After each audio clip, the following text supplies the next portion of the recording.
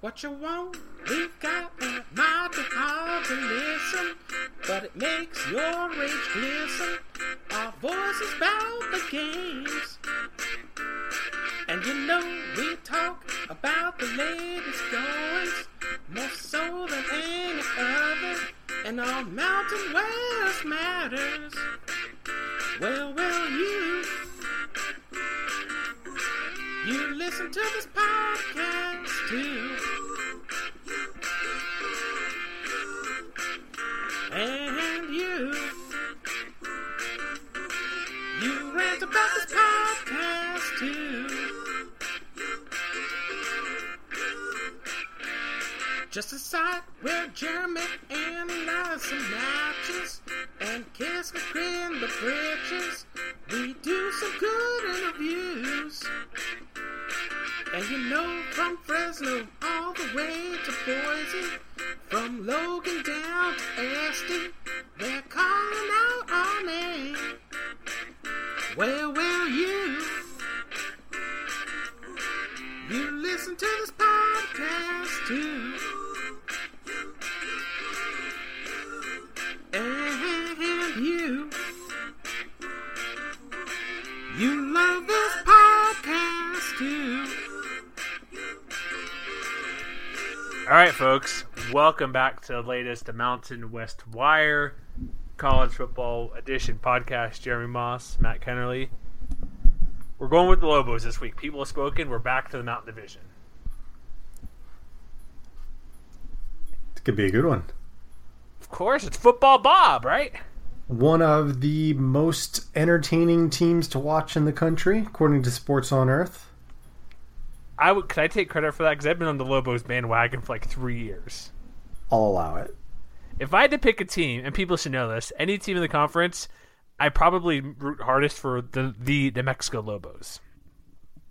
Yeah, I mean, I think there is a cool story just because, you know, I don't think we need to rehash it in a lot of detail, but they were kind of in the wilderness for a long time, and Bob Davie has really done a remarkable job in his tenure there at Albuquerque. He's really turned this program around. You know, the next step really is, you know, now that they've been winning 8-9 games a year for the past couple of years, can they take that last step and capture a division title?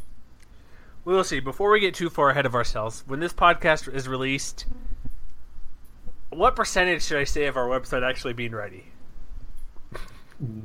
90? Here's the deal. We're at collegefootballnews.com right now. If you go to collegefootballnews.com/MWCWire, there's a page for us there. By the time you listen to this, there may or may not be articles on that page. Can't guarantee that at the moment. We're leaning toward yes as we record this. And actually, when we put this out there, we'll be in Las Vegas, hopefully getting everything done on this little venture we're doing here. So check us out there, collegefootballnews.com/MWCWire. I think we'll have MWCWire.com in the future, but you'll find our stuff. We'll be on the front page of collegefootballnews.com because with 15 writers, we're going to flood the front page for the most part. So hope you like us, College Football News listeners. Well, if you're with us now, you probably like us. True. So for those new people who stumble across our page who check out collegefootballnews.com, welcome, and this is our show. We talk about the Mountain West, and there will be basketball sometimes. Not with you and me, of course. Me and you are football, typically. Me and Eli Betker do hoops, but if you're joining us for the first time, great. We're on Blog Talk Radio. We're on iTunes. We're on Stitcher. We're on TuneIn. I may get back to posting this stuff on YouTube, but we will see. And of course, we will still have our stuff at patreon.com/MWCWire. Shout out to everybody who's given us a couple bucks so far. So we'll give those proper shout outs at the end because I forgot last week, so I apologize to those people. But if you want to give us like we say, give up the guac. Even though it's pretty tough for us to give up guacamole, if you give up guacamole one burrito a week or one a month, let's kind of slide that change to us in the tip jar, right? For as little as $1, you can help participate in some pretty cool stuff that we've got going on right now. Of course. And everything we do, like 97% at least, will be complimentary. But this will be things like we're doing we'll have this in one of our shows for our big preview show. We're doing a probably 2 weeks before the season, middle of August, late August. We're doing things like you can help us do our power poll. You can help us do the the most interesting games. Like, so instead of ranking every non-conference game, because that's kind of ridiculous, especially in July, give us 7 games, give us 10 games, give us 3 games in league, out of league. Give us your favorite games. We're going to put basically a ranking top X college non-conference games. So you could be part of that for a couple bucks a month. We're going to now also have an ad-free podcast, which if you subscribe for a dollar level or above, we will strip out any ads we have, even though people may care about that, people may not. If you listen, obviously that's the best way to help us out, but if you want a version without whatever Geico ad or whatever ad we do throughout the show, they'll be taken away. So that's our gift to you as we discuss everything Mountain West. You ready for football, Bob? I am always ready for football, Bob. Everybody's ready. As I said, this team, ever since, we'll rehash for about 2 seconds here. Whenever they almost beat Boise State in their first year, I've always been on this team because the Bob Davie hire a couple years ago was kind of out of the blue because he is with ESPN for nearly a decade, didn't do all that great at Notre Dame, and also known for a defensive coach. He comes here, and he does what any smart coach would do. Let's see, talent, limited because Mike Locksley just crushed a program. What do you counter talent versus offense? Well, wishbone, triple option, run option, or the opposite way. You do 5 wide, air raid. They chose to go ground attack. And they bring in the offensive coordinator or head coach from Stephen F. Austin, and now they're off and running and averaging nearly 8 yards per carry. Well, and let's not forget, last year, they won 9 games. But there were at least a couple of those losses that they have that they probably should have won in the non-conference schedule. Like they lost kind of a puzzler. I believe that was on the road against New Mexico State, their rival. And then I watched that game they had against Rutgers last year, and they just kind of lost it in the second half. And they probably should have won that game too. Well, and also no Terrion Gibson in that game also. That's also true. And he's the guy averaging 8 yards a carry just about.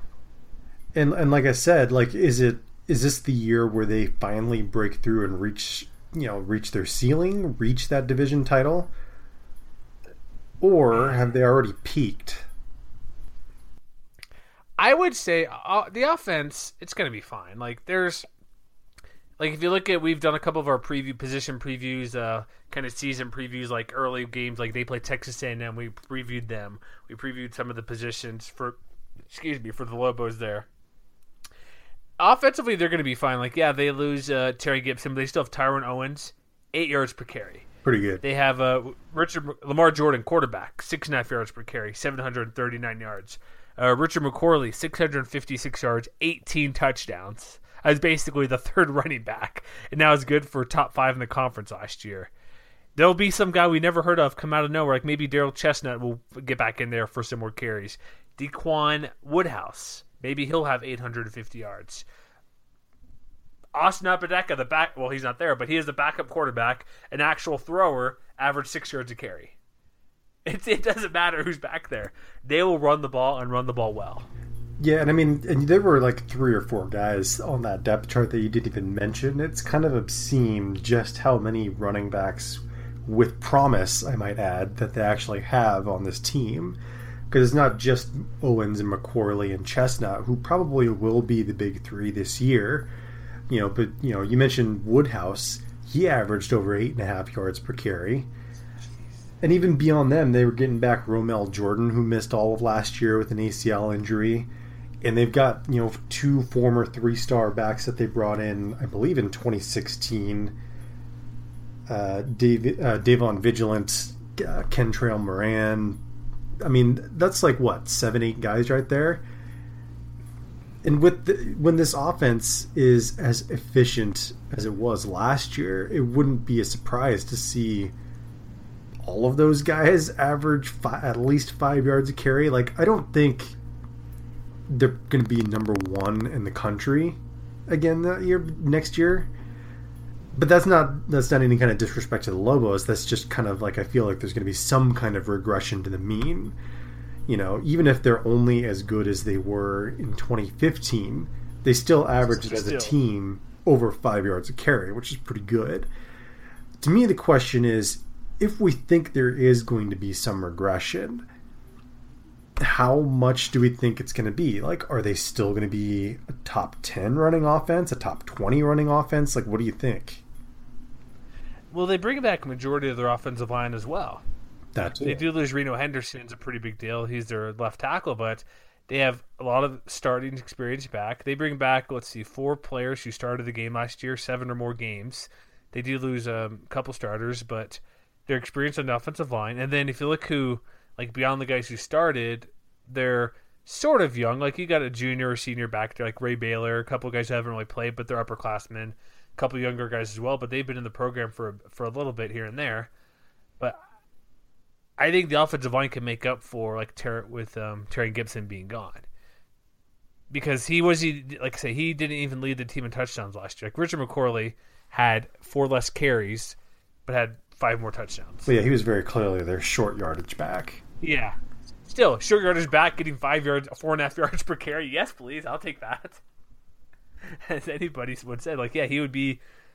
Geez, I don't see a step back. Like, it's hard to say because you lose 1,200 yards. That's a big deal. 13 touchdowns.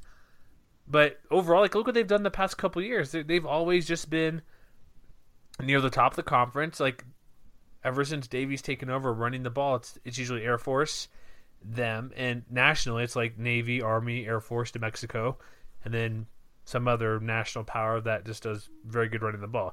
Like, since 2013, they've been either 1 or 2 in the Mountain West. Since 2012, they've been 1 or 2 in the Mountain West. Because look at this. If you go back to, this is kind of interesting to go back a little bit.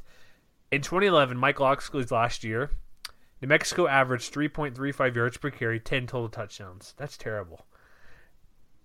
They went from 1,358 yards in 2011 to 2012, first year with Bob Davie, to 3,916 yards and 34 touchdowns. That's a lot. And so it is the scheme, clearly, but they also have talented players. Like, year one, okay, we're going to run something unique nobody sees, because their offense, like I told people, watch this offense. It's just so unique. It's diamond set, it's pistol, it's veer option, it's run option. They'll do the occasional jet sweep, not a ton, but a little bit. This offense, like, it's hard to plan for this offense. That's why you see, like, when they played Boise State year one, they nearly beat them. They've upset them before. It takes a great game to do it, but they're not going to be held back. They're going to get the yards no matter what. So the key when you're playing against them is we always say when you play Air Force or when Air Force plays Navy, don't give up that 50-yard run. Let them get 5 yards a carry, but don't let them get that giant run. And Lobos always seem to, almost every game, find that giant run. Yeah, and I mean, I think especially last year, I'm trying to find the team numbers for long running plays, but I'm pretty sure they were near the top of the country. I correct myself. They were number 1 in 10-yard running plays, and they were also number 1 in 20-yard running plays, and 30-yard running plays, and yeah, you get my drift. They were the most explosive running offense in the country this last year. If they aren't number 1 again, though, like, where do you think they need to be at a minimum to maintain their position as a competitor for the Mountain West title? Title? Well, let me go back to what I mentioned earlier. In 2012, year one of that system, this is nationally, yards per carry. In 2012, the first year of the system, 3rd national yards per carry. 2013, 6th. They were top 10. They were 4th in 2015. So you get, I think, top 10 every year.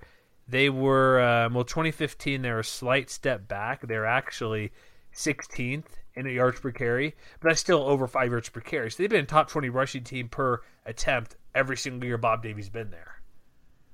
And I don't see why that would change too much. Like, 2015 was their bad year, and that was the year they had good talent there. That makes sense. And there's 2012 was their first year in system, number 3 in the country yards per carry. It's like 5.6. It's not going to take a step back. They're probably going to average 5 yards per carry minimum. I think that's where they're like 2014. They look at what they did then. They're well over 6.36. If they get, I think 5.3 is probably their baseline because every year beyond that they're at least 6 yards per carry every year. But 2015 it looks like, if I'm correct here, there's no slowing them down. That's all I'm saying, man. They're gonna run and run and run. So then, what I think is more interesting, maybe than the fact that they have so many running backs coming back, or possibly emergent running backs behind them in the backfield, is they have nearly all of their receivers coming back as well. Like Damian Gamblin, of course, graduated; he's not there anymore. But Patrick Reed is back. He averaged 16, almost 17 yards a catch last year. Q Drennan only caught 11 passes, but he had over 25 yards a catch.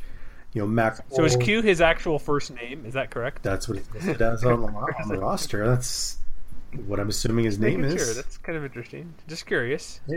Hey, more power to him. I mean, if he's averaging, not judge it, just if he's averaging that many yards per catch, you can call him whatever you want. Exactly. But it's really interesting that they have like literally all of their leading receivers except for Gamblin coming back. But they also get back Delane Hart Johnson, who missed last year. That too.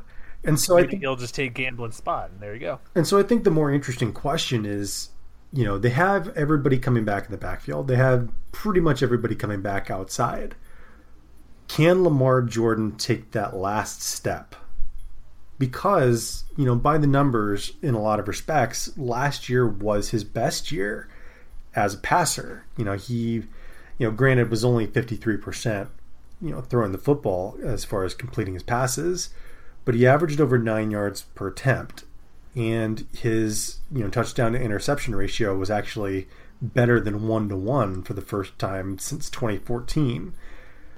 So my question is, if we know that he's a dangerous runner, can he improve just enough as a passer to make this offense really special? Well, it depends, because last year him and Austin Apodaca split time. Yeah. And it was more along the lines when Apodaca comes in, it's going to be a pass. So defenses can prepare. It's like, he's going to pass. Let's either bring the house or drop 9 guys and make him find that hole somewhere if there is one. So there's that. And they did lose Lawan Lawson, who transferred during spring, so he's gone. Tavika Tuiti? Taveka. He's the backup redshirt freshman. They brought in guys like Cameron Burdston to come in as well, or who's a transfer. Isn't he from Arizona State, I want to say? Is that correct? I believe he was at a community college. I know he was a Fresno State target as well. Okay, I thought they brought in a guy from Arizona. Oh, maybe that was Apodaca. Maybe that was it. But they've brought in some guys. He's Contra Costa College. That's where he's at. So they have a couple guys back there, but I don't know. From spring ball, it's going to be those 2 guys starting the starter backup. Like I said this for years, when they had whoever, who was their quarterback? He moved to tight end last year, 2 years ago. Cole Gauchi. Yeah, Cole Gauchi, that's right. I've always said, and he ran the offense pretty well. I've always said, and I maintain this, if Lobos can get a quarterback that can not pretend to throw, but have the appearance of being able to throw well or reasonably enough, that would make this team so much better. It's similar to what I say with San Diego State. If they've had an above-average passing game, they would be the best team in Group of 5. They'd be like Western Michigan last year. They'd be a top 10 team if they could throw the ball downfield to complement when they had Donald Pumphrey and now Rashard Penny. And that's why I think with the Lobos to a smaller extent. Get a guy who can throw the ball complete. I don't care if he throws only 80 times a season. He threw 75 last year for Lamar Jordan. Yeah. Maybe he gets that to 100. If he could complete 60% of his passes, 6 out of 10, that's fine. If he goes 6 of 10 every game, perfect. I would take that. Go 5 of 9. That's all what they need him to do with his running ability. But I don't know if he can do that. That's the problem. If they stick with him and let him be the guy, the offense probably could be better because they're not pulling in the backup to a throwing situation. But if he's a 4-down quarterback or 3, whatever you want to call it, 3-down quarterback, the guy, rarely coming out for any reason outside of injury or just a couple of wildcat plays or something like that to put in Lawson, or maybe they stick the running back in there sometimes. Like Gibson would play the wildcat position a bit here and there. Maybe if he's the guy, even if he has these same type of numbers, they'll be more efficient somewhere else because defenses won't. They know he can throw a little bit. They'll still probably set their scheme to say, okay, we know he's not a great thrower, so like I said before, they'll either blitz if they feel like they want to bring everybody, or drop everybody. But if he's the guy every time and he throws good enough, they can't just, you know what I'm getting at, they can't just stick to this one plan where we're going to make him beat you because they know he can run the ball and he can get out of the sack situations. But if he's maybe I'm not making sense, but if he's the guy every down, defenses you can't make it easy on defenses where the pass is coming in, we're gonna drop 9 guys. They just have to play whatever the situation is. If it's 3rd and 10, you got to assume he's gonna pass. You get my drift? Does that make sense? It does. I mean, sort of. Kind of. If Lamar Jordan can complete 60% of his passes, I don't think it's hyperbolic to say that New Mexico is like the most dangerous team in the conference at that point.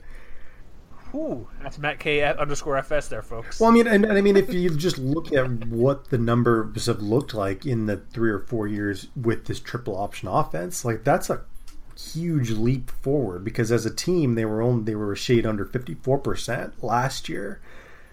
But, by quarterback rating, it was by far their best year in Davies' offense. They were actually middle of the pack as far as that's concerned.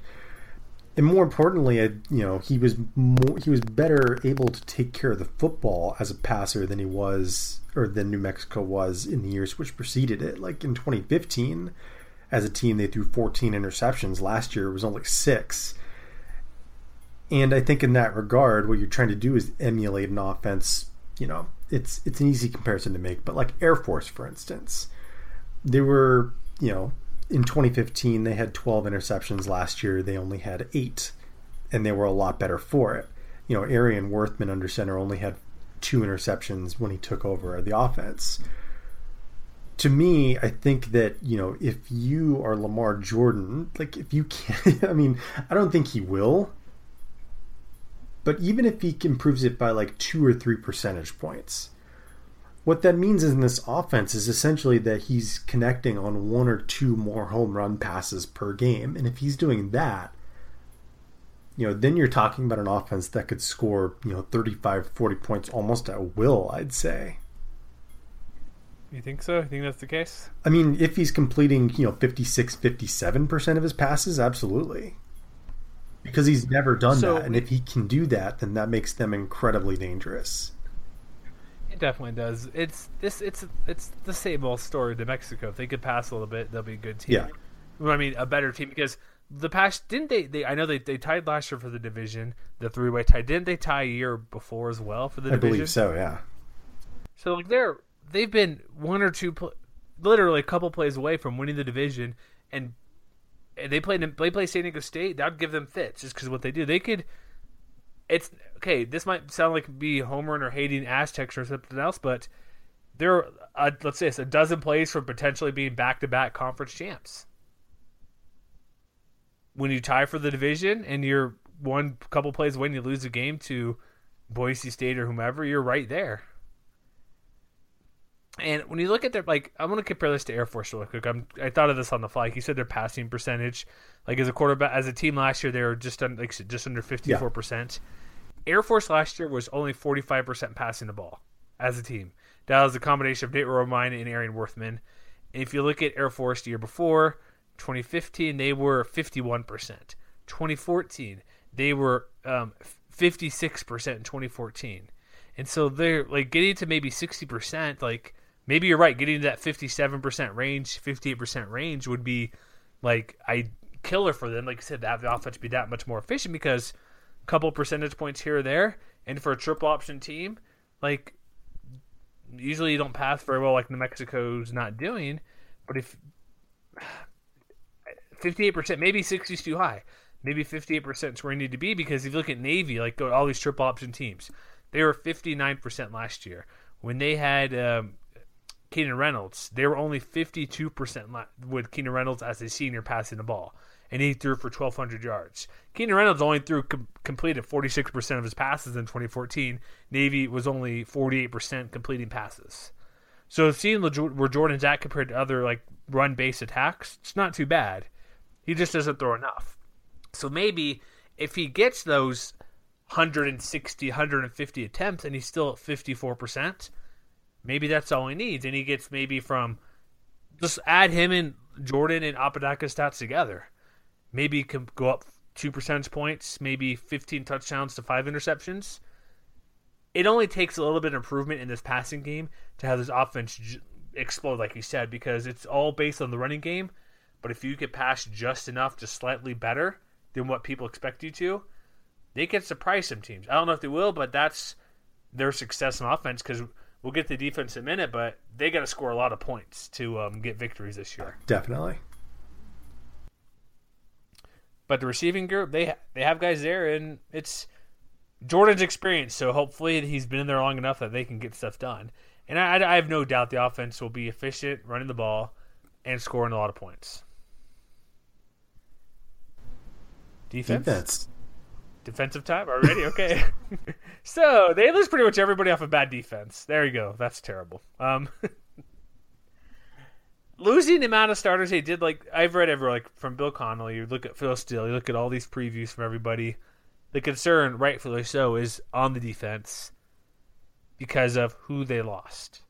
Like looking at returning talent, like Dakota Cox is gone, Donnie White, Maurice Daniels, the whole secondary is gone. They do bring up guys who played a lot in the secondary, but they lose so much production. And like I said, defense that was not good. And I'm being kind of nice on that. Not very good. Average, I guess, last year. So then let's start with this question. Like, which unit, even despite the losses, do you think you expect to be a strength of this part of this side of the ball? I would say not the linebacking group. I'll knock them out right away. I could maybe the secondary. Okay, so that's an interesting thought. Because look at how many players they have back. Like they have 40 guys who played at least 40 games last year, just about. Yeah, but on the flip side, they're losing 4 of their 5 guys from that 3-3-5. True. The 5 and the 3-3-5. Jaden Boatwright could be pretty good, I think. Jake Rothschiller, I think, has been a pretty solid contributor in the past. But, you're losing both of your starting safeties, and you're losing at least one of your starting cornerbacks in a division, especially that, more so this year than last year, I think, is going to be ruled by really good quarterbacks. So I'm interested in why you feel that way. I just mean the depth that's coming back. That's what I'm getting at. Like, look at who's returning. Because the defensive line, like I kind of spaced for a moment, they did a 3-3-5. Defensive line, they have a lot of guys back. But I'm just thinking, like, the amount of players they have returning, and they're all upperclassmen as well. That's my point. Like, they have, it's like, if you look at the linebacking group, who's coming back, they bring back, 39 guys who played a game last year overall for 3 players. Defensive line brings a decent amount back. I guess I would say the defensive line, but if you look at the bottom guys who were returning last year, this guy's just 1 tackle. This guy's just 8 total tackles. Whereas the secondary, guys are coming back who have like interceptions, multiple pass breakups. And so with a 3-3-5, you're playing a lot of guys.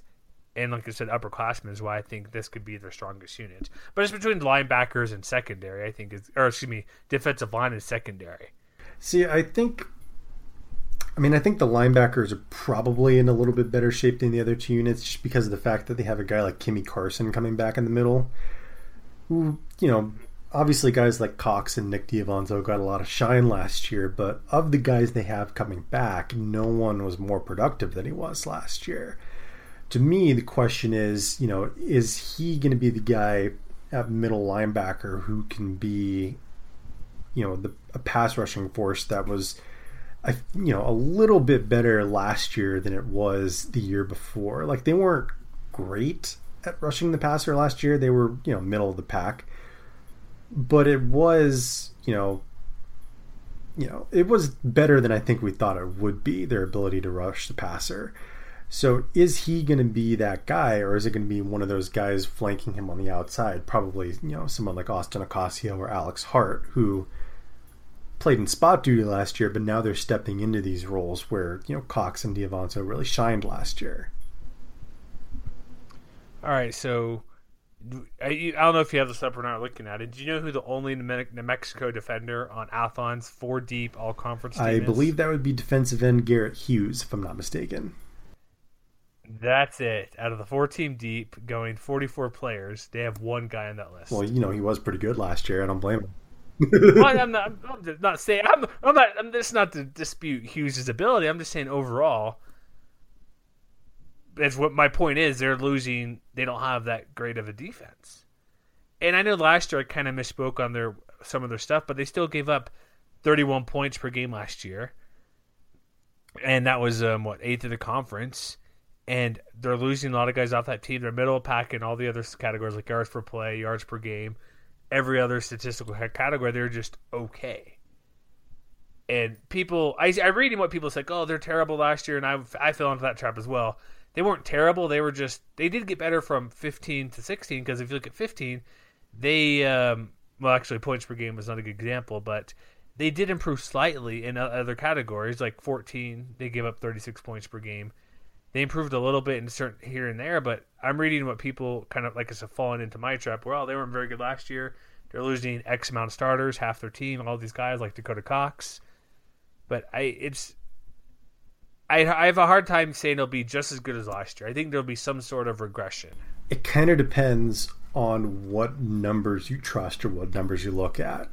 Like if you go, for instance, by the points per trip they allowed every time the opponent went inside the 40-yard line, they were 120th nationally, which is bad. There's only 100 in 28 teams last year. Now there's 130 this year, I believe. Yeah, with UAB and Coastal Carolina. Yeah, and I mean they were middle of the pack in efficiency, middle of the pack in starting opponent's field position. But what I said a little bit ago about long scrimmage plays on offense, I'm going to flip that around for a second, and I'm going to tell you that New Mexico on defense was last in the conference in 10-yard plays allowed. They were last in the conference in 20-yard plays allowed. They were last in the conference in 30-yard plays allowed. So on and so forth. You get the idea. Did most of us come in that Boise State game where Brett Rippon just tore them apart? Well, I mean, maybe. I'm just saying, like, it really wasn't good. Or actually, you know what? I was looking at 2015. But the point remains the same because they were last in 10-yard. What am I looking at right now? Okay, never mind. Scratch everything I just said. I was looking at the wrong thing. They gave up a lot of points last year regardless. And there were big plays. Like, if you do go to that Boise State game, they lost 49-21. Nobody showed up. Brett Rippon threw 5 touchdown passes against his team. He averaged 13 yards an attempt. He just did Spurback and Wilson, deep passing threats, 50-plus yard touchdown passes in that game. And it's no shame or not knowing what this is because we know what they do. It's like getting exact numbers, whatever. They played Tulsa. Didn't they play Tulsa last year? And they just got steamrolled versus Tulsa. You know how that is, unfortunately. Actually, they didn't play Tulsa last year. Oh wait, I thought they played them. Was that 2 years ago then? Am I stuck on 2015 as well? Yeah. Like you were. Yeah, it was last year, the 2015 one. Yeah, so it's hard to get the defense right and they give them so many points, right? What's your favorite 40-point loss to New Mexico? Come on, who gives up that many points? I think, but the truth remains the same. Like they lost a lot of talent, and who's going to be the guy to step up? Like you said, they lose most of their secondary in that 3-5. The good thing about that is with this 3-5 defense, which we've seen with San Diego State and TCU and other schools that are mixing it in, that you can disguise coverages, bring in different players to play. Like the San Diego State has that Aztec position. Is that where Parker Baldwin? What's his name? Parker Baldwin. I was thinking somebody else. He plays that position. Who knows who? I'm not entirely sure who that will be this year because it's not really listed on their depth chart or anything at the moment. Lee Crosby was that guy last year. But with that scheme, that can help out to kind of help just not mitigate, but they're going to give up points, maybe lessen the blow, I guess, if that's being too kind or harsh. But well, I think it's got to be. These guys score points. That's the thing. Here's the thing.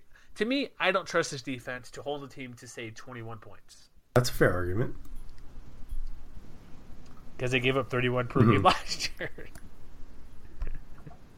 So, what would be a successful defense? Oh man. I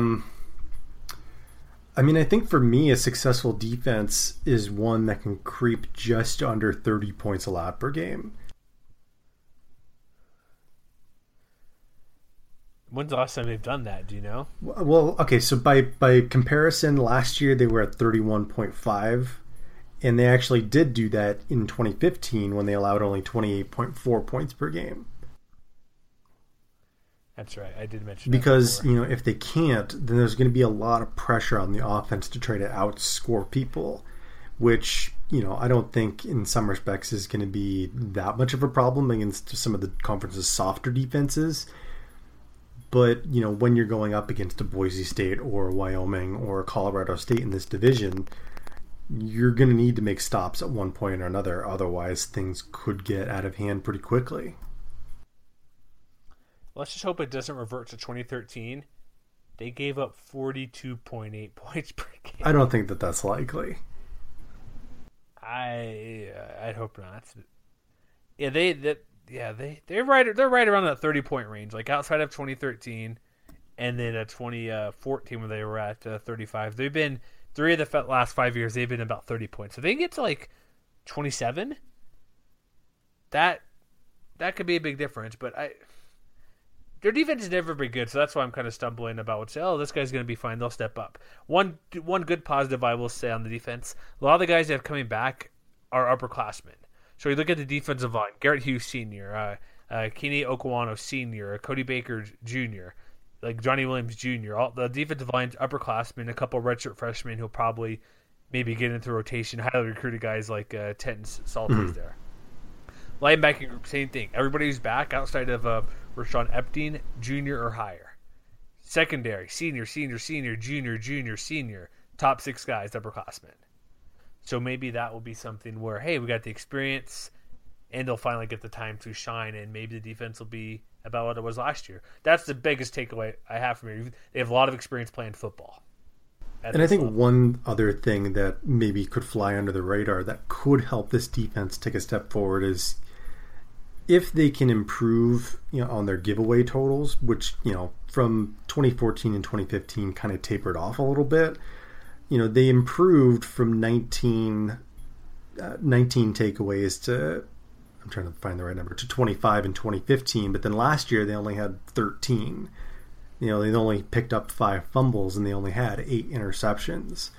So even though there are a lot of guys stepping into full-time roles this time around, if they can turn a few more of those pass defenses that they had last year into interceptions, that could work wonders for this kind of offense.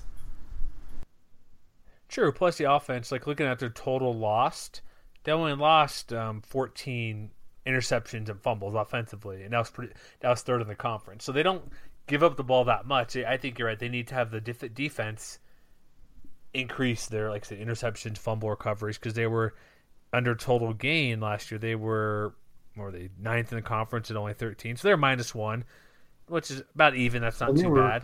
But like I said, if they can, I was going to say, and they were middle of the pack in passes defensed as well, which I think is a positive sign. Like if you can carry that over from one year to the next with these new guys stepping into these positions.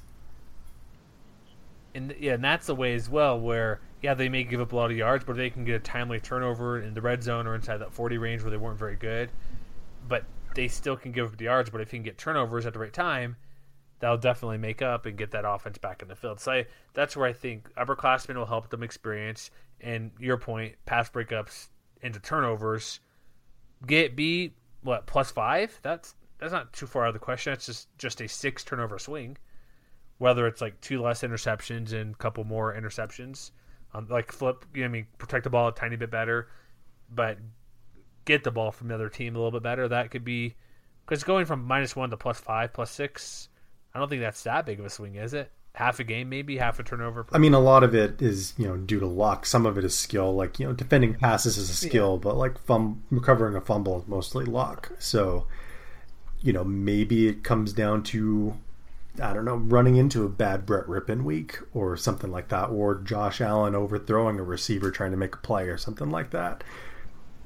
Trying to beat Brett Favre. Yeah, and those kinds of things, like I said a minute ago, like, yes, there are good quarterbacks in this division, but we know from experience that those quarterbacks sometimes have bad weeks. And if the Lobos defense can take advantage of that, that's what makes them a really interesting team to look out for this year.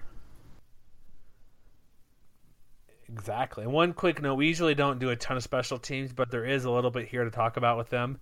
They have a pretty good punter in Corey Bojorquez. Bojorquez. How do you say that? Oh, it's a silent J? Of course it is. He's Hispanic. Yeah, but it's Corey first name, so... Corey B, we'll call him. I'm just looking at what he did. Like, he had a couple, like, fair catch 13, 4 touchbacks, 9 inside the 20. Pretty impressive. I think he was he the all-conference punter? No, I believe that was... They put him, Alpha put him Hayden third. Hunt. But they... Oh, he's gone this year, no. I'm talking about... that was probably Michael Carrizosa then. But anyway. Yeah, Michael Carrizosa and even Puntles from UNLV. But they have good kicking game, which is always important, especially if it's offensive or stalls, who hope not. You got a good guy to get him downfield. And then kick return as well. I'm not sure how much Daryl Chestnut will return on kicks because he'll get more time running the ball, but they do have Elijah Lilly had touchdown and averaged 28 yards per kick return. And maybe that could lead to something. That's always pretty good. The PAT kicker with Jason Sanders missed one last year. Missed one PAT was 6 to 7, 6+ or made all 6 from 40 yards out. So they have some pretty good special teams. So if they stall on offense, their kicker's pretty reliable. So that's always an area to maybe get some cheap points or pin a team back if your offense stumbles for some reason. So anything else we need to talk about, or is it time to get to this schedule? I think we're good to go with that. All right, let's take a quick timeout, and we'll be back to discuss the Lobos and if we will predict them to repeat or as co-champions again, but still not make the title game. Man, that was a mean introduction to their scheduling there. Sorry, guys. But not true, right? It's factually correct that they were or tri-division champions. They got the bling to prove it last year. Cannot take that away from them. So, this year...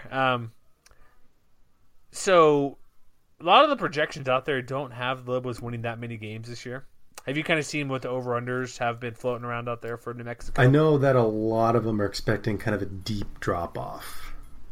And I think a lot of that is driven by their losses on defense. But again, their defense wasn't good, so how much of a drop-off is there? I don't know. Right? I'm just saying, that's logic, right? They weren't good last year. They lose a lot of the guys who weren't good last year. Not to expect them to be better, but why would they be too much worse? Come on, that's faulty. That's logic. Exactly. Is perfect, right? So they start the year off. Game number 1. I'm trying to pull up I actually did fill out my entire rest of the conference win-loss total projection here, so I'm proud of me for that. And it does match up with everybody else. I just need to log in and find it at the moment while we're doing this, but. They play Abilene Christian week 1, home opener, victory, right? Because it's an FCS opponent. Would you expect the defense to give up less than 17 points in this game? Would that make you happy? I mean, even if they don't, I feel like their offense is going to be enough to overwhelm them to the point where if they're not dropping 50 on Abilene Christian, I'm going to be disappointed. Ooh, it takes a lot to get there, man. 50 points? If it's like 50 to 28, I'm not going to be too mad about that. 50 to 28. They put the backups in there, right? All right, so I'm still looking at I can't find my thing here. Oh, I know where to find it. Never mind. It's under our Patreon post where I added my links there. So I can go there and pull it up. So, week 2, it's the Rio Grande rivalry. Is that the official name when they play the New Mexico State Yes, it Aggies? is. There has to be some sort of payback in this game because New Mexico State should never anymore beat New Mexico, in my opinion. Well, they shouldn't have beat them last year, like I said at the beginning of the show. Of course, yes. This game's at home now we didn't mention this, it's now Dream Style Stadium. Get that sweet, sweet corporate cash. And by the way, if you're in Albuquerque, please go to the games. It's a fun team. And I would go to the games if I had a chance. Exactly, because I remember last year we talked about New Mexico, Boise State. It was in Albuquerque, coming off the year where they beat Boise on the blue turf. I get it was poorly timed because there's that huge, I'm talking gigantic, monstrous balloon festival, which I've been there once before. Pretty cool. It's crazy to kind of see what's going on. But it was Friday night, not the Saturday morning. But nobody showed up. And that was disappointing. Go to the game. This offense, I don't care if it's not Mike Leach or Texas Tech before or air raid offense. You want to see sling the ball like Cal. This running attack, if you like, it's not even nuance of football. If you want to watch who doesn't like to watch a 55-yard run, right? Who doesn't like to watch 45-yard runs? A guy bounce off to a spin move and just go downfield, down the sideline. And see, what I think the only thing that could make this game interesting is the fact that New Mexico State, relative to a lot of other teams in the Sun Belt, has a lot of experience coming back on both sides of the ball. They have a senior quarterback in Tyler Rogers. They have a senior running back who, when healthy, is pretty good in Larry Rose III. They have all their top 5 rather receivers coming back from last year. They've got 3 starters back on the offensive line, so on and so on. They've got a lot coming back, but are they any good? I'm expecting Rose will probably get his. Yeah, he should be. But if this Lobos team wants to be taken seriously, they cannot lose this game again. This is kind of like the South Alabama light, if you will. Yeah, and also, isn't this New Mexico State's final year in the Sun Belt? Because they're going to be joining the likes of UMass and BYU as an independent. Yes, that is correct. So, what's your take? Even with all that the production coming back, what do you project this game to be? I mean, honestly, if New Mexico is as good on offense as I think they can be, they should win this by at least 2 touchdowns. They're projected as a 6.6 margin of victor per Bill C, 65% chance to win. I think they'll get it done. Being at home, not that they have a huge home field advantage, but this is a rival. People show up. It's the first week of school. I believe it's the first week, maybe second week. But it's a winnable game, and you want to. If they're going for this year specifically, if they want to go to a bowl game or more, well, not more. It's a non-conference game, but go to a bowl game, they need to win this matchup. They have to beat the Aggies. So I'm going to say victory as well. I don't know how convincing, if it's a 30-point victory or 2-touchdown victory, but I think it'll be Rose will keep it close for a little bit, but Lobo should. Yeah, I agree. Then they go to Boise State. Last year at home, we mentioned before, it was a blowout, 5 touchdowns by Brett Rippon. It's on the blue. They won their last time, so a little bit of motivation for Boise State, but I don't see. Here's what. This will be like every other game. New Mexico will scare the crap out of the Broncos, but I think Boise State will get the victory this time around because even though it's early in the season, we still don't know who Boise State is for their running game, really.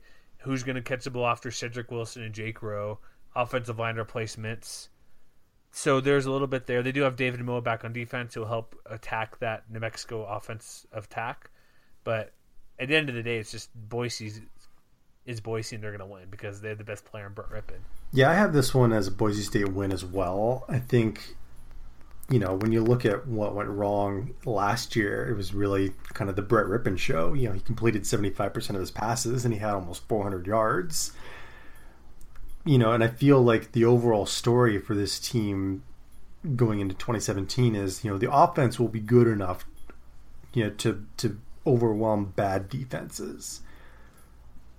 But, when this team runs into another good offense, are they going to be able to outscore them? And against a team like Boise State, which, is probably going to be more balanced, both running and passing the football than just about anybody in the conference, I feel like that's a really bad matchup for them. I don't know that they're going to have enough talent on this defense to really slow down a team like Boise State.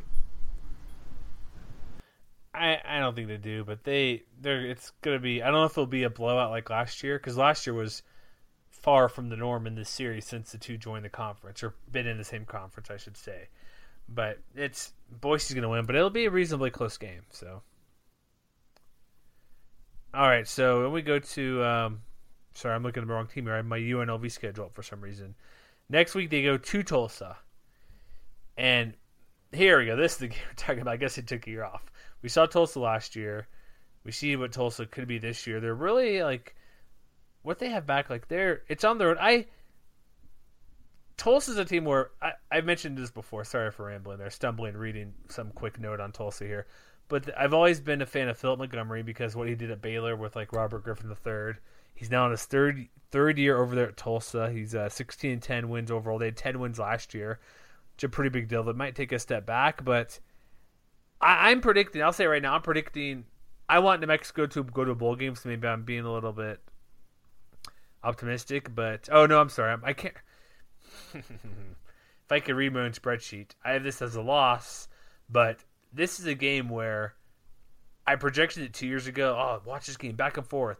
Tulsa kind of ran away with it for that big victory, but this could be a game where if you like offenses, you get your pass offense with Tulsa, you get your running attack with New Mexico, and maybe there's a chance that something could happen in this game where New Mexico pulls an upset. But right now, I'm going with Tulsa to be a victory because again, this is kind of like facing Boise State again. I mean, the difference between a team like Tulsa and a team like Boise State is, the Golden Hurricane are going to have a new quarterback this year, whether it's, Chad President or Will Heffley III. It's not going to be easy to replace a guy like Dane Evans, who I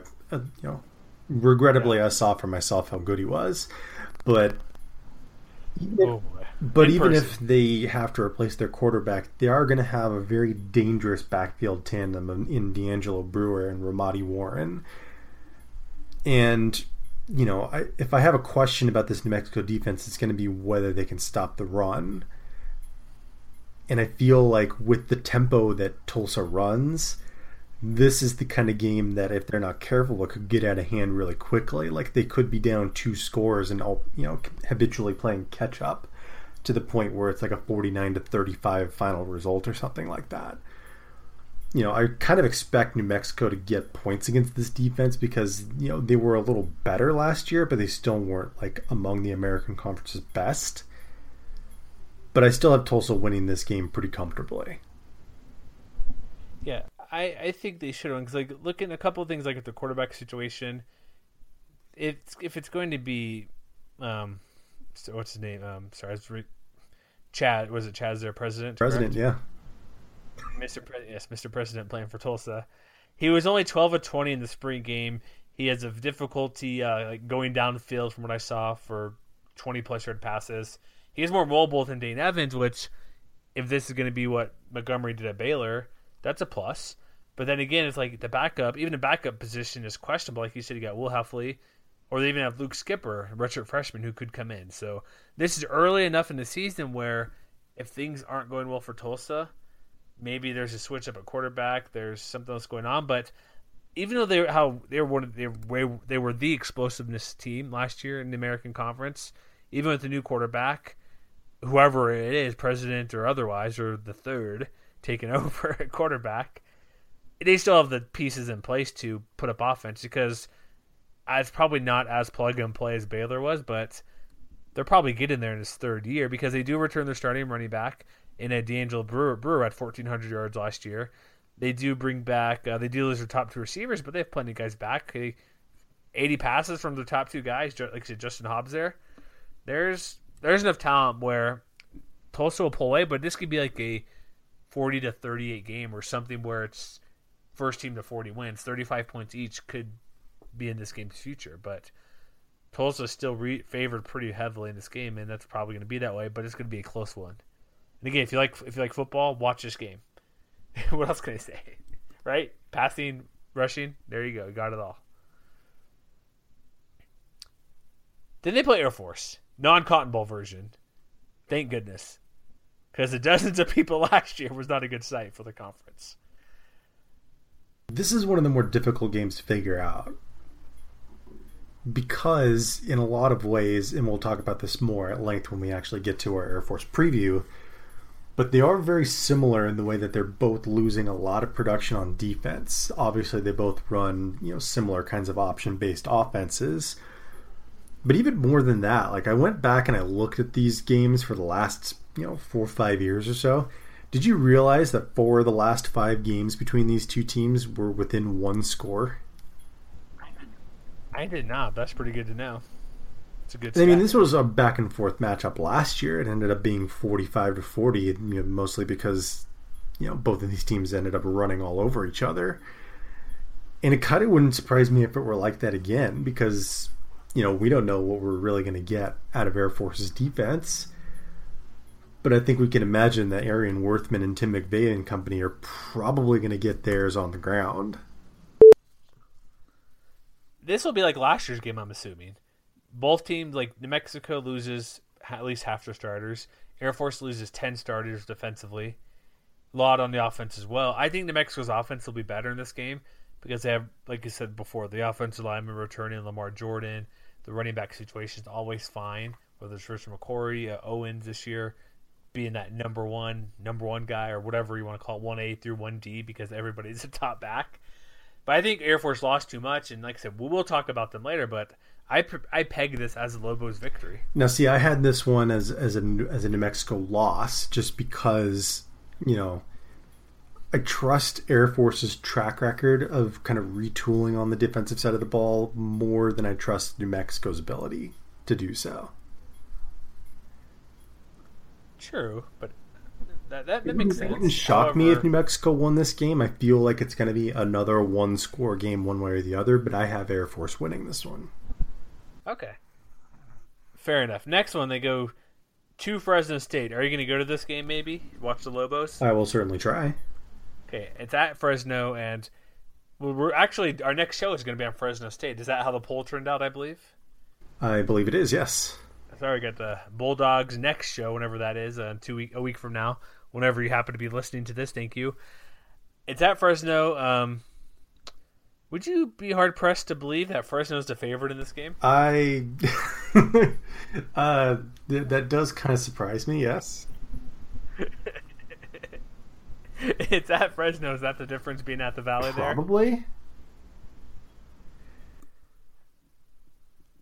Do you trust Fresno to stop a running attack? That's the question, because I do think that the Bulldogs' offense will probably be a little bit better than it was last year, but at the same time, there are just too many questions about this defense that I still have that we'll get into when we start talking more at length about Fresno State.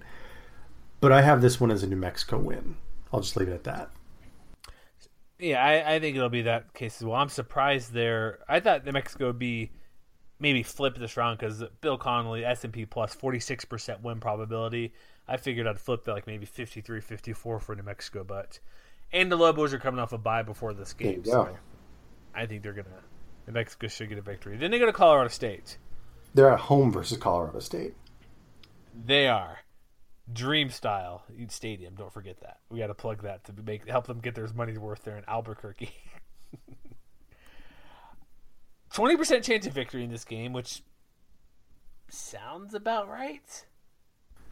Well, I don't know, because at Boise was 9% chance, and this is at home and 20% chance. Well, if you all out there listened to our Colorado State preview, you would already know that I have this one as a New Mexico win. Uh-oh. Stupid upset pick. Probably? Question mark, he says? Question mark, yeah.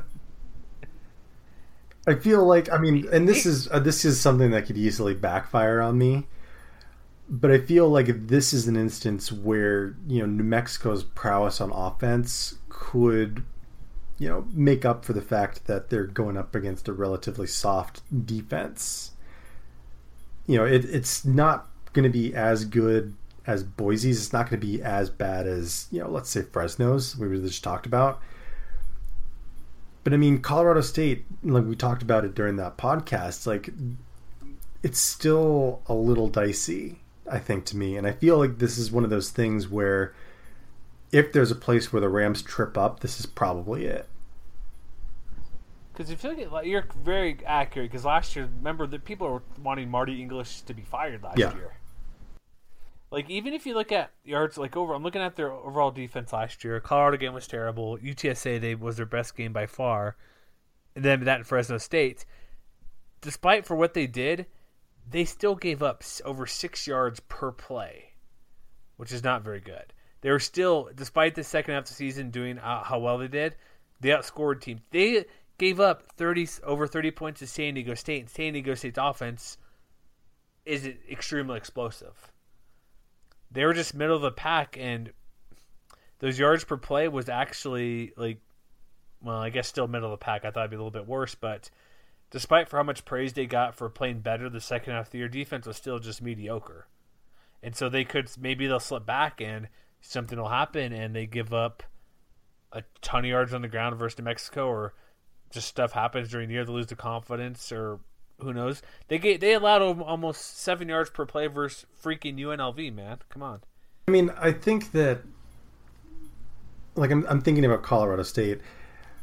I don't think it's the kind of thing where New Mexico is going to win this game handily. I feel like this is the kind of game where if New Mexico wins, it's going to kind of sneak up on them. It's the kind of game where both of these teams will probably score 40 points. And if it's, New Mexico keeping Colorado State at arm's length, whether it's because of a turnover or a turnover on downs or something like that, that's kind of how I see this game going. So what was your record for Boise State over the whole year? What was your prediction for them? It was 9-3 and then 5-3 in conference. What was your Colorado State's overall? 10-2, 7-1. So despite you thinking CSU has a better overall year, you're more confident than Mexico pulling the upset than Boise State. Yeah. Okay, that's fine. That's okay. We all have picks like this. I made my part of me has to stick with it because I made the pick in January. Rams are going to win the conference, so I guess I got to stick with that. Write it out. Correct? The Mountain Division is really hard to predict. I'm just going to say that again.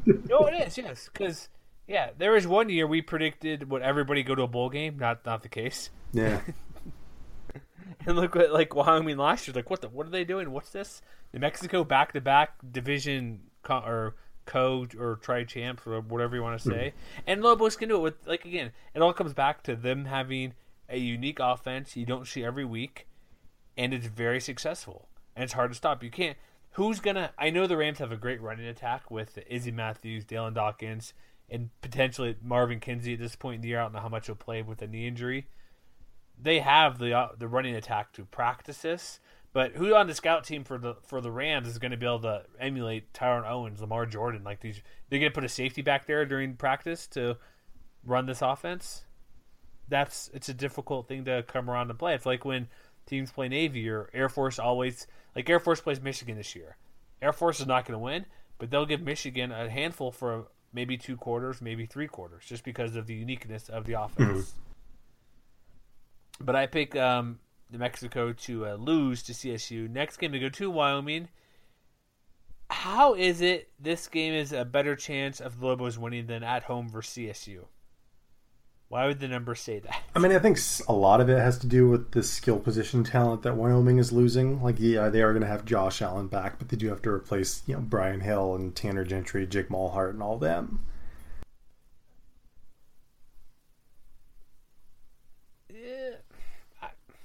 I'm predicting Wyoming to win just because going to Laramie is difficult to do so. It is late October, so you don't want to say weather now, but I just don't think the Wyoming, we talked about Wyoming before, I don't think their offense will be as explosive, but I just think the defense is where I think the Wyoming Cowboys could make a difference, with Logan Wilson first, second year there.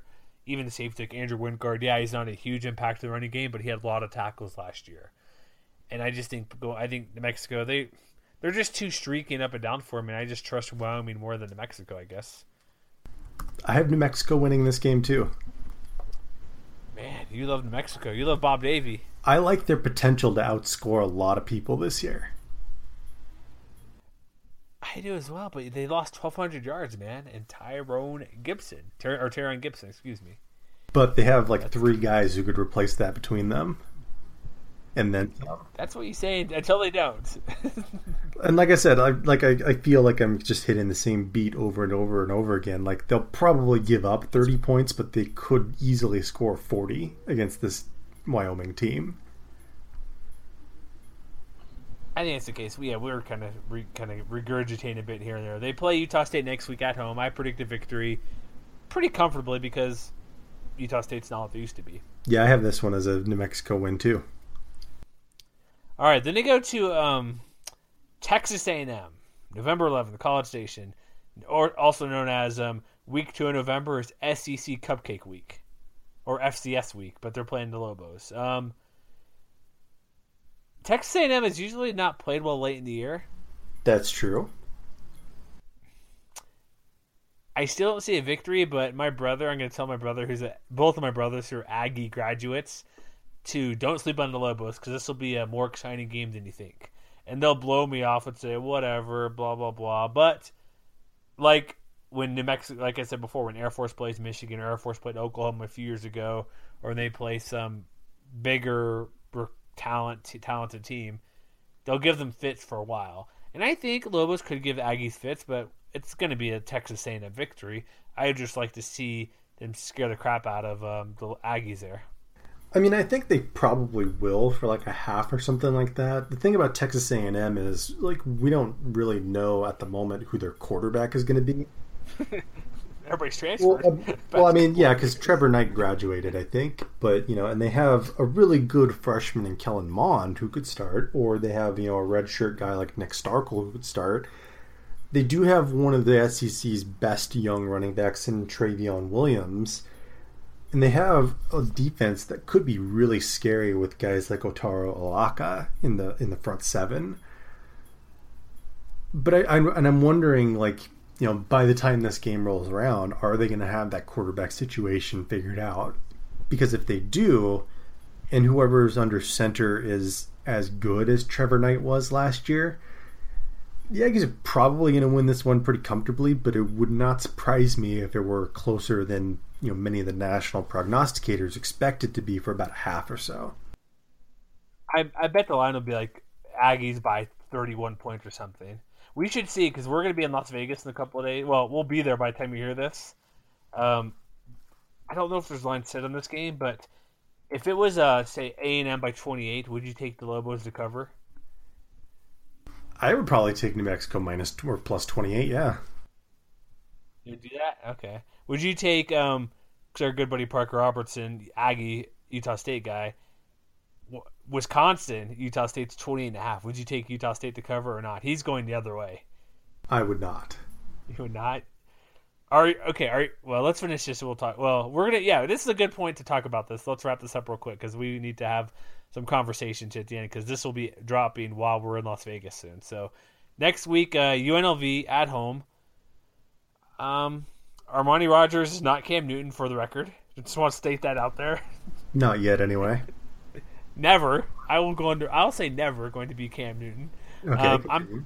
I'm picking the Lobos to be victorious. They're at home. Yeah, UNLV's weird and can score a lot of points, like see Wyoming game last year. Assuming wide receiver is healthy, they have Devontae Boyd back there. Probably him and Michael Gallup are top 4 receivers. Cedric Wilson in that mix. Lexington Thomas, Charles Williams, running game could be there. I'm listing a lot of positive things, despite saying New Mexico is going to win at home. Yeah, UNLV can run the ball. We know that. The quarterback situation for the moment is still mostly unsettled, and they have probably even more questions on defense than New Mexico does. So what are you saying? I have this one as a New Mexico win. Yeah, all right then. Final game, which could be quite interesting, New Mexico and San Diego State. I'm going with the Lobos to lose this game, but I think their 15% chance of victory is overblown because I don't care what San Diego State does. They don't see an offense like this all year. Because I know they play Boise State, but it's not the same. And I believe they miss Air Force as well this year in the cross-division game. I have to double-check that, but I think the Lobos will give them fits, but not able to get a victory because that 3-3-5 Rocky Long was at New Mexico. Come on, he knows what's going on, right? Rocky Long. Sorry, I was going to say some random other coach, but Rocky Long will want to get not pay back, but just say, I'll take care of you guys. You guys are nothing. You would think so. Uh-oh. Where are you leaning on? Are you going Lobos victory? Yes, I am. What? You're having them beat San Diego State, Colorado State, and Wyoming? Yes, I am. You want to know why? Yes. Tell me why. Because good running teams can beat this Aztecs defense. If you look at what Wyoming did in their first matchup last year, Granted, they only averaged 3.9 yards per carry, but they ran for over 200 yards against this defense. Colorado State the very next week blew them out of the water with their three-headed attack. And even when they won, the conference title back in 2015, Air Force averaged over 6.5 yards per carry. You're right when you said that they don't face this kind of offense very often, but when they have faced a really run-heavy defense or offense, even in the last couple of years where they've had this killer elite defense, they've struggled. They struggled against Navy in the bowl game back in 2014. They struggled against Nevada when they were still a pretty good running team back in 2014. And I feel like, New Mexico is really a tricky matchup in that regard. And if the Aztecs have the division wrapped up at this point, is this game kind of like last year's Colorado State game where everything was already wrapped up and they just got blown out? I could definitely see that happening.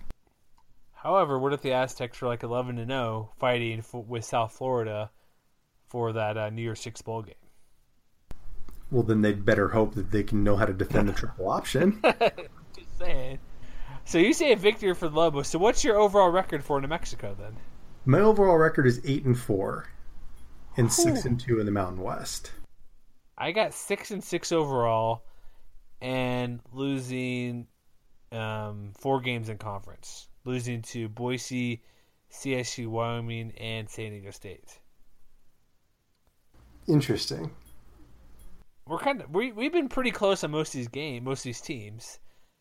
This one's a 2-game swing, as is San Diego State, where I picked them 12-0, and I think you picked them 10-2, right? I believe so, yeah.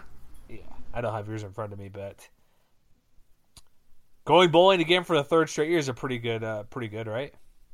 Yeah, definitely. I mean, for a team like New Mexico that hasn't really gone bowling all that often, absolutely. For sure. All right, so we got some questions this time. So we get the questions really quick. Let's do it. This is from they found us again. They found us over here at MWC Wire, the good old folks at the ESPN affiliate in Albuquerque. Let's see here, my notifications. I got TweetDeck. I have too many options up here. I did see your Derek Carr retweet. I apologize, Fresno State people. I was going with what I know at the moment, I guess. All right, so a couple questions we had I put out there. One was, will there be a game, or what game will there be 150 yards passing for one New Mexico quarterback? Or will there be a game? Or no, their question, sorry. They didn't specifically say Lamar Jordan. Here, I found the question here. Will the Lobos have a game in which they produce 150 throwing yards? Yeah, probably. They did it 3 times last year. I replied back with "Don't get greedy," but what game? If you had to pick, let's say the most likely game, what do you think it would be? Would it be New Mexico State's? Would it be cheating to say Abilene Christian? No, but you can go there if you want. How about we exclude them just for this exercise? Okay, so then I think the next likeliest one, I mean, it might be a game where they're playing from behind at some point, so probably a team like Tulsa or Air Force or something like that. Air Force? Interesting. I would say Tulsa, maybe Texas A&M. And see, I don't think they would be able to have that much success through the air against a team like the Aggies. I know, but if they're down so big, well, it's double-edged sword. If you're down so big, why run an offense you don't normally do and throw every time? If it's somewhat close, okay, maybe that makes sense there. I would probably likely say, I think Tulsa, because there'll be a lot of possessions, could be a close game. Tulsa might pull out, even though I have a victory for, loss. I have my spreadsheet backwards here. It's a loss, but I think it's a chance where there's going to be a lot of possessions in this matchup. So I would say Tulsa. For the record, by the way, last year they threw for over 150 yards against South Dakota, Rutgers, and Utah State. Make of that what you will. To get Utah State to get it home. I would say Tulsa, most likely. All right. Next question. How many QBs will start for Lobos this year? 1. I'm going with 1 as well, even though I replied back with our good old Quinterback.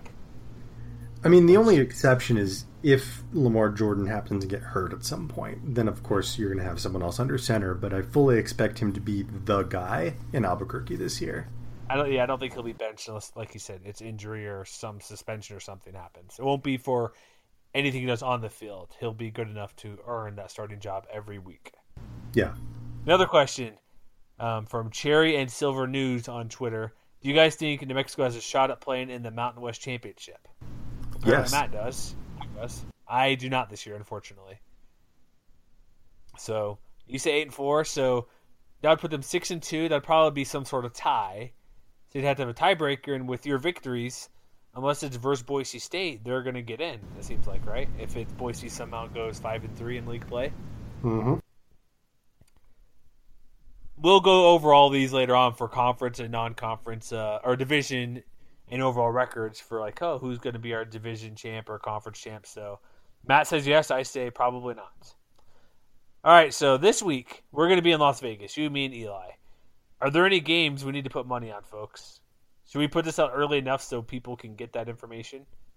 Yeah, why not? You can tweet at us at MWCWire or, at us individually at Jeremy Moss or MattK_FS. Is there something you're eyeing? Or did you have any plan to do that while we're there this week?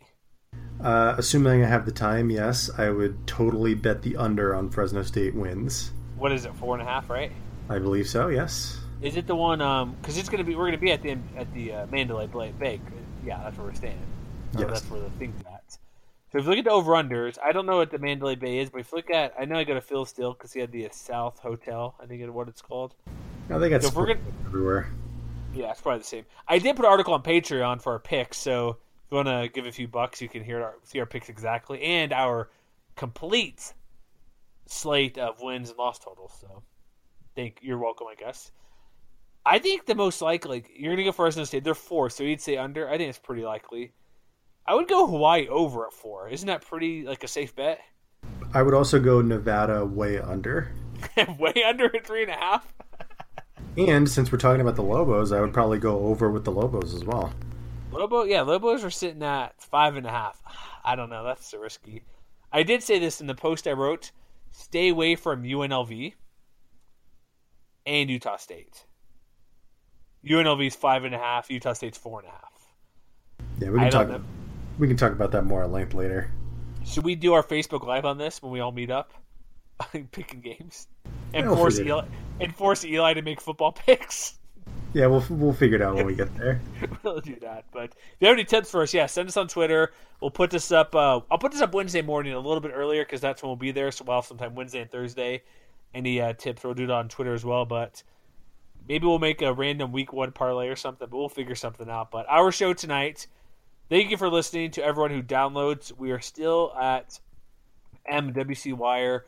Search us. So if you're new to the show, thank you for finding the show. Let us know how you found the show, if it's just kind of happenstance or Twitter or something. And what I did notice, we have 2 feeds on iTunes somehow and Stitcher. They should both get every show, but if not, if you're really concerned, if you're on iTunes, the Mountain West Wire one with 14 reviews, I would say it's the more safe one. But they should be pretty good. I know you, Matt, you said you had some trouble on Pocket Cast or something, but just check our Twitter feed. That's where the show will be at. Our Blog Talk Radio is where we're at. So you can't miss us there, right? You just may have to take 10 seconds to figure it out, right? Yeah. And we forgot to give shout-outs last week. We promised shout-outs. So you ready for shout-outs, Matt? I am always ready for shout-outs. You know one from today, correct? You know one, right? You signed up today? Yeah, Cameron Worrell, former NFL player, former Fresno State Bulldog, and I believe current sideline analyst for the Bulldogs radio broadcast. I believe it was. Didn't he also do CBS March Madness as well for them one time? I'm not sure. I remember one guy that I forget who it was, but thank you for that. We also have Mark Ridley, thank you. Lori Baca, thank you very much. Frank Sayes. And our good buddy who writes for us, Andreas Chavez, decided to give us $5. Nice. I guess he wants to get a return on his investment for writing with us.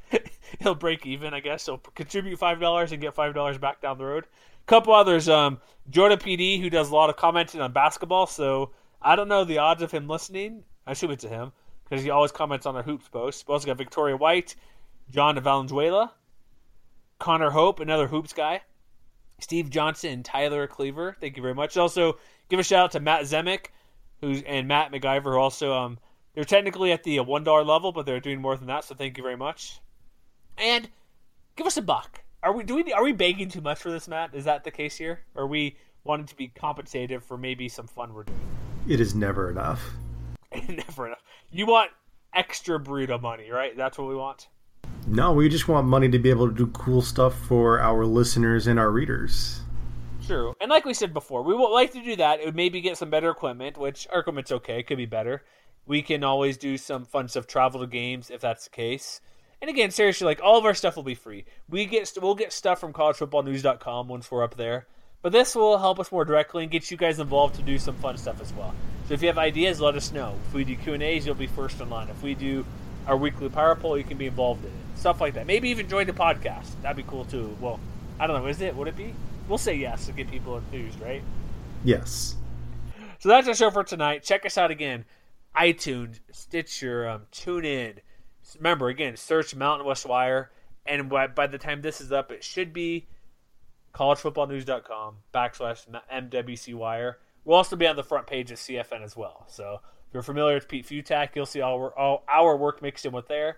Basketball, baseball. So I think we're going to do some sort of Aaron Judge watch, or at least you might be. Maybe? I could certainly try. Rookie of the year, man. He's already passed Joe DiMaggio for home runs for a Yankee as rookie, so that's pretty good. Newly minted home run derby champion. About to get there. It'll be old news by the time you hear this, but it's new to us because it just ended shortly ago. So that's our show for tonight. Again, this is our New Mexico preview. Next week, Fresno State. And as always, yes, we're biased against your team.